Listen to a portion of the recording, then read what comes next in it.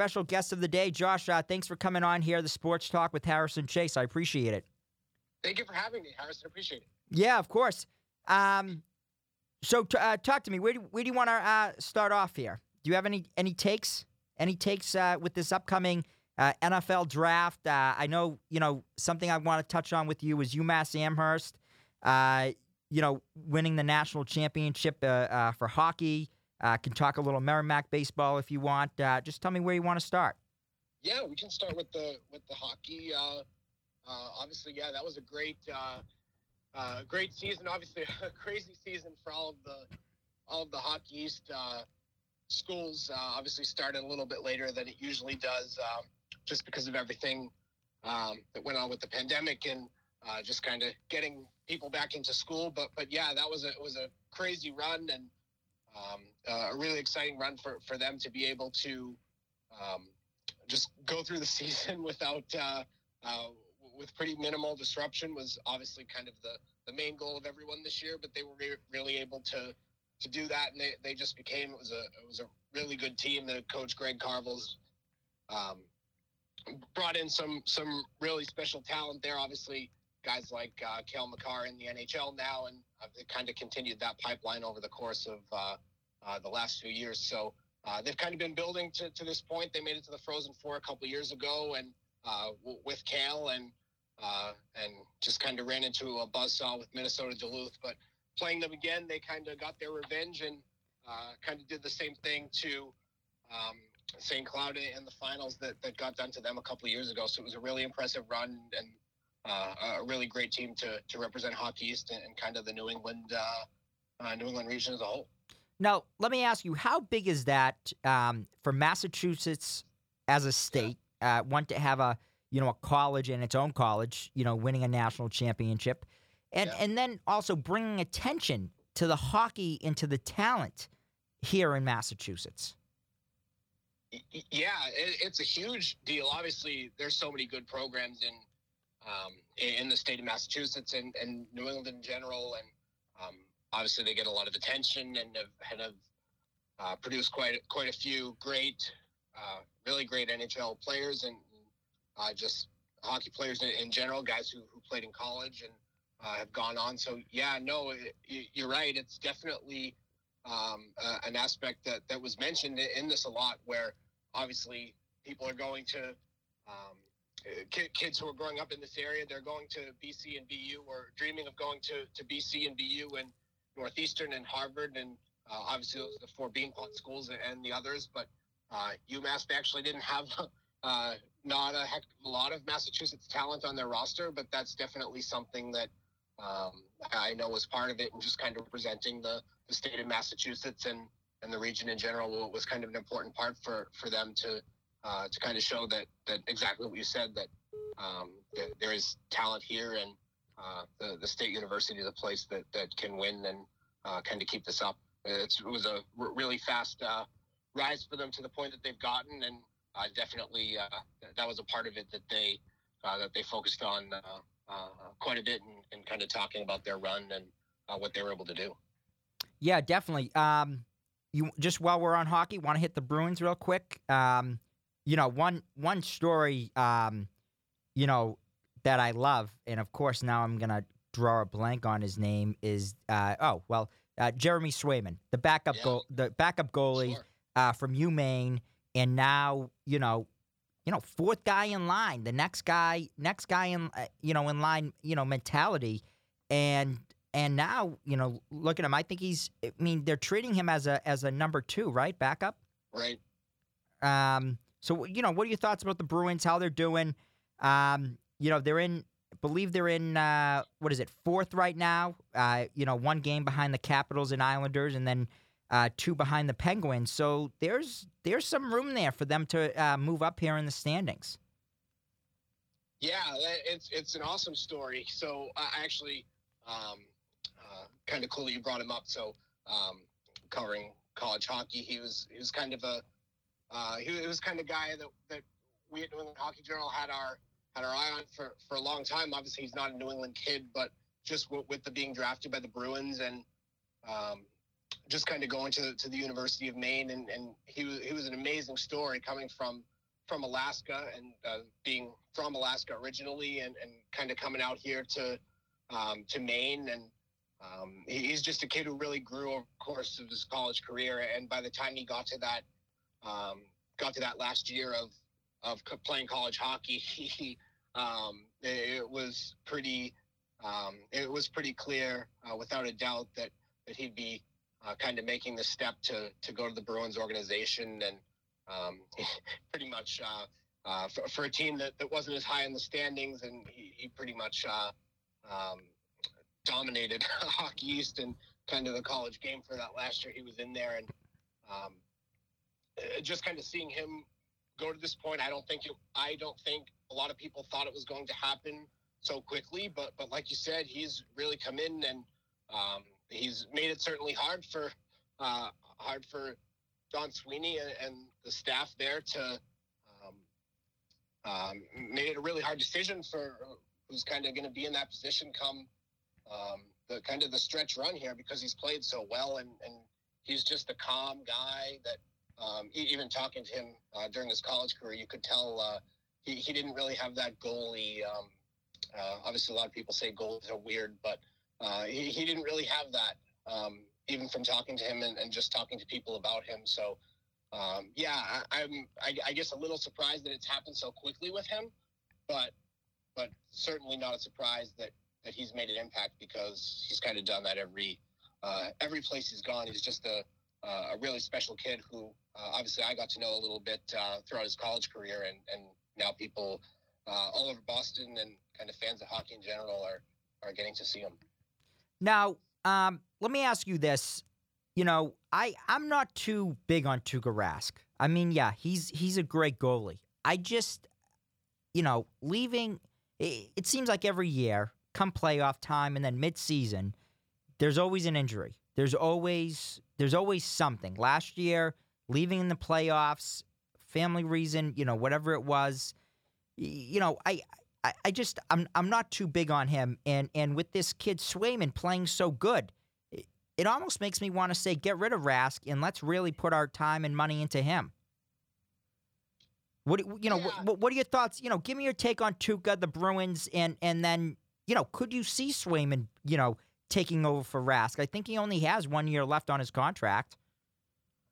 Yeah, that's obviously a hard one. I mean, I don't think you can just show him the door right now. Obviously, he's like you said, he's an amazing goalie, and obviously there are a lot of people who I guess don't feel that way, and I guess they would want me to say that that they should show him the door, but no, I think he's obviously he's the goalie of right now, and I think it had always been that Swayman was going to be kind of the goalie of the future. Obviously, the futures may become a little bit sooner than people thought, but like I said before, I think Jeremy Swayman is really making the decision pretty difficult on the Bruins organization as far as what they're going to do for the rest of the year. But yeah, as far as him kind of taking over the net, I don't think it's that far away. But obviously, I don't think you can just throw away Rask immediately. Obviously, yeah. Like you said, a year left on his deal, and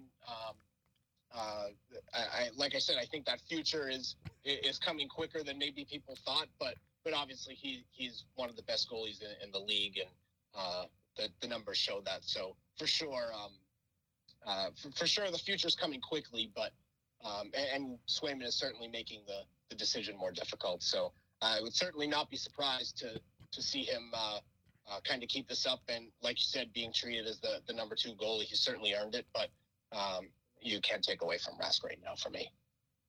All right. Let's touch on some Merrimack baseball. I saw you just tweeted some stuff out about Merrimack baseball. Basically, being in the middle of the pack in the standings here in the NEC. They're behind Sacred Heart, LIU, Central Connecticut, and Bryant. They're in first place. They're winning a lot of their NEC series. Give me your thoughts on them. Yeah, that's the goal, right? I mean, Right.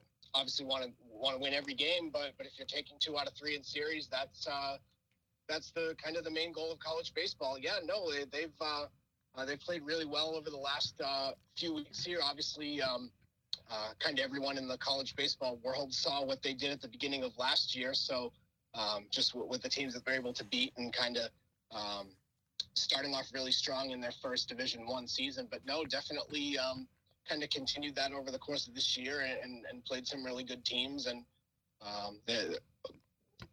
like I mentioned, obviously the beginning of their season last year, they had a lot of kind of older, experienced guys who've played a lot for them, and a lot of that group is back. So certainly with that group, they've kind of continued kind of building that program, and like you said, kind of right in the middle of the pack and competing in the conference standings. But yeah, if you're winning 2 out of 3 games in most of your weekends, you're going to be in pretty good shape going down the end. So they have an experienced group, and that certainly plays a lot into it too. Now, let me ask you this, and just because you touched on how good they were last year and getting a lot of attention, Yep. Winning against these big teams, something that came up last year was for the Merrimack basketball team, and they were number 1 in the NEC, and if they were eligible, they would have been going to March Madness. Yeah. And then bringing up against with the baseball last year, how good they were doing. What are your thoughts about this? You can't play for 4 years. You're basically on this suspension, and you can't go, to the playoffs. My personal take on it is, well, you're coming from Division II and you're going to Division I. You're getting things harder. That's already a punishment as it is. Why do you punish them anymore by suspending them for 4 years? Because personally, for me, what a story would it be, Merrimack basketball or Merrimack baseball or Merrimack whatever, first year in Division I sports, going to going to the playoffs. What are your thoughts about this, 4-year suspension they put on you? Yeah, I don't know if I could explain it any better than you just did. It's obviously it's certainly obviously you don't get a scenario like the basketball team that happens almost ever. Like I can't tell you another time that I remember something like that happening. It would have been an amazing story. So no, I completely agree with you. And yeah, those are when you kind of make that move to Division I, it's one of those things that that's kind of the goal, is to get to that point. So to be able to do it as quickly as like you said, that basketball team did, and like you said, just with what they were able to do at the beginning of last season from a baseball perspective, and beat the teams that they're able to beat, it is a pretty cool story, and kind of obviously Merrimack has been a Division I hockey program for a long time, and just what kind of that first year that the hockey program was kind of in that national conversation, and they rose to number 1 in the country. It's kind of those are the goals of any athletic program that's kind of looking to do it. So no, I completely agree with you. It's certainly a unique circumstance, and like you said, kind of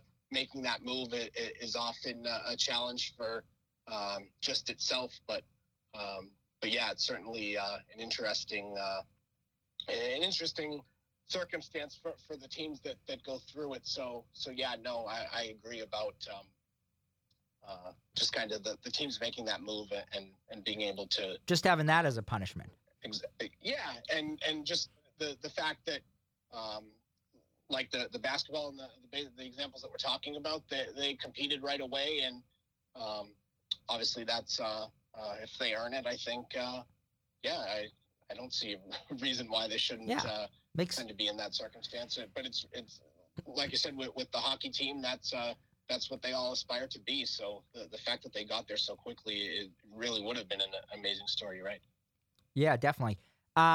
Let's touch on the Red Sox. They started off 0-3 against the Orioles. I personally was down on them before the season started, And then the icing on the cake for me was after the first 3 games.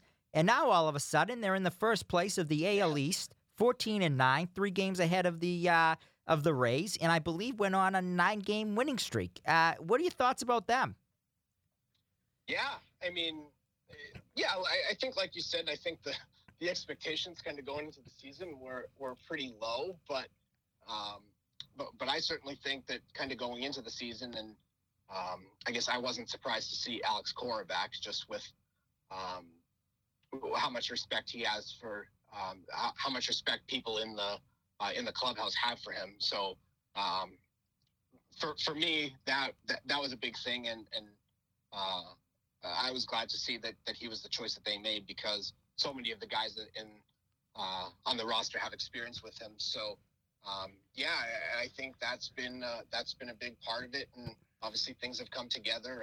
Obviously, I think everyone knew that with the lineup that they had, that they'd be able to hit. It was just a question of the pitching staff, and it's really come together, I guess, more quickly than maybe people thought. No, so it's been an exciting team to watch. They're really fun to watch. Obviously, some pieces in that lineup are back, but they've kind of put themselves together in a way this year. It's been really fun to watch with some of the new guys that they've brought in. So it's been an exciting season so far, and we'll see if they can kind of keep it up and keep the keep the group that they've had together here together, because it's been fun to watch, which in itself is something that we couldn't say last year, because it was not fun to watch last year with the just what they had going on with the depleted pitching staff and all the injuries and just everything that was going on. They've kind of put themselves,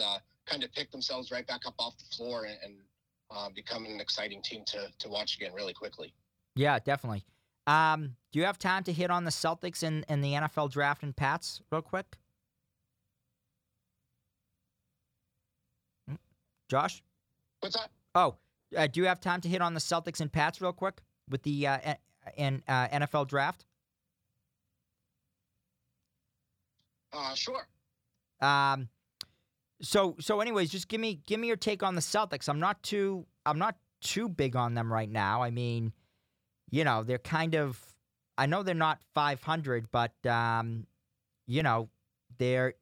been around that the whole time. Now they're back up to 6th place in the Eastern Conference. And they're 1 game away from that play-in game, and I'm just not I'm not too set on them yet. Yeah, I mean, it's obviously been kind of an up and down, like you said. So it's kind of taken a little bit of time for things to come together, I guess, the way that they wanted. And I guess we'll have to see what kind of comes down the stretch here. Yeah, definitely. And then just let's hit on the NFL draft real quick in the Patriots. Do you have anything? Any hot takes? I guess any hot takes for the Pats? You think they'll move up in the draft to get a quarterback, or stay at 15?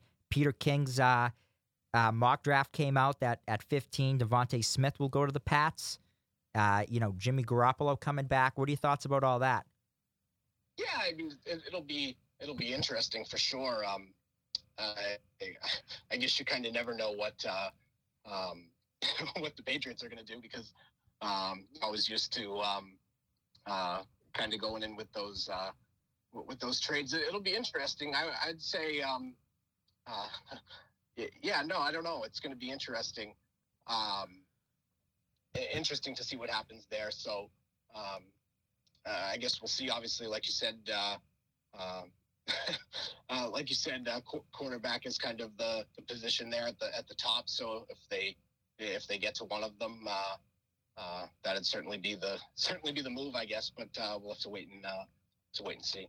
Yeah, definitely. Well, Josh, thanks for coming on and talking with me on here. I really appreciate it. No problem. Thanks for having me. All right, thank you. All right, so there's Joshua Kummins, New England pro sports and college reporter.